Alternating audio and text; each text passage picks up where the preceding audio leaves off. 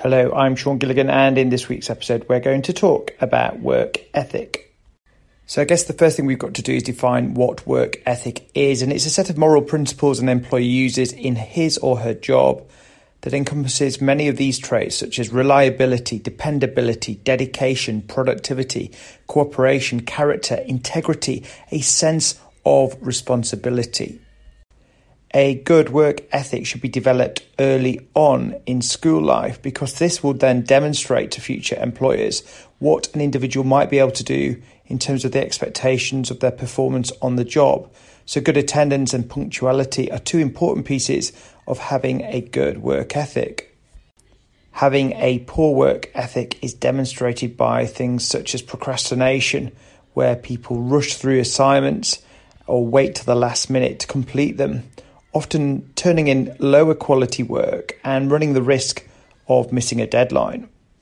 Having a good work ethic, on the other hand, involves problem solving, good time management, communication skills, and teamwork ability. These are things that people look for in great employees.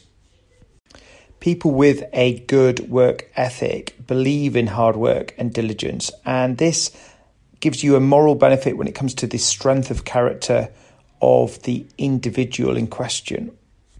So how can you improve your work ethic? Well, firstly, you've got to start with your body and treat it right, have a balanced diet and live healthily.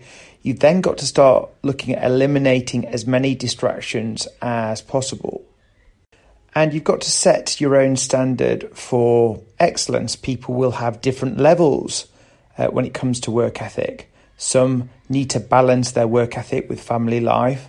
Others will compromise on that. So it's down to the individual in question and how you set your own standards. And of course, one of the most important things in teeing yourself up to having a great work ethic is getting to work on time and actually probably getting to work early so that you're well prepared for the day ahead. Some people prefer to plan and prep the night before, others prefer to get up early in the morning.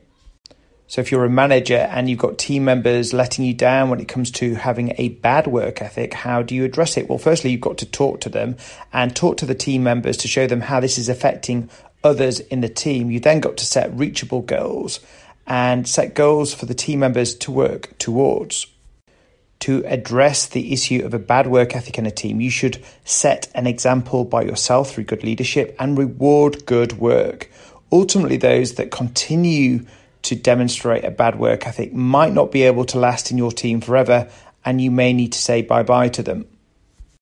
And there's good reason for having a strong work ethic because those employees that demonstrate a strong work ethic derive greater satisfaction from their work because they're fully engaged in what they're doing. If you desire to advance in your profession, a strong work ethic will keep your career moving upward.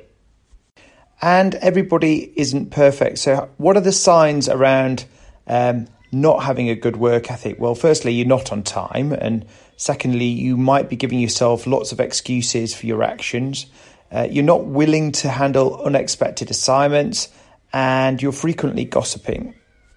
Now, you can't control another person's behaviour, but you are responsible for your own. So observe the office dynamics in your business and be careful not to allow others to sap the energy out of you and your team. Now, what you mustn't do is fall for the trap of smart working. I'm working smart, so I don't need to work hard. Actually, you need to do both. So in summary, to have a strong work ethic, you've got to have dependability and responsibility. You've got to possess a positive work attitude, be adaptable, have honesty and integrity, be self-motivated and motivated to grow, and have strong self-confidence. And if you look for anyone in life that's successful, be it Jeff Bezos, Mark Cuban, Tim Cook, many of these famous entrepreneurial and business leaders have all worked hard. They work hard sometimes at an expense, and we've got to be aware of that. So you set your own work ethic standard and then you abide by it. I hope you've enjoyed listening to this episode on work ethic. If you've enjoyed it, do subscribe, share on social media. And until next time, thanks for listening and bye for now.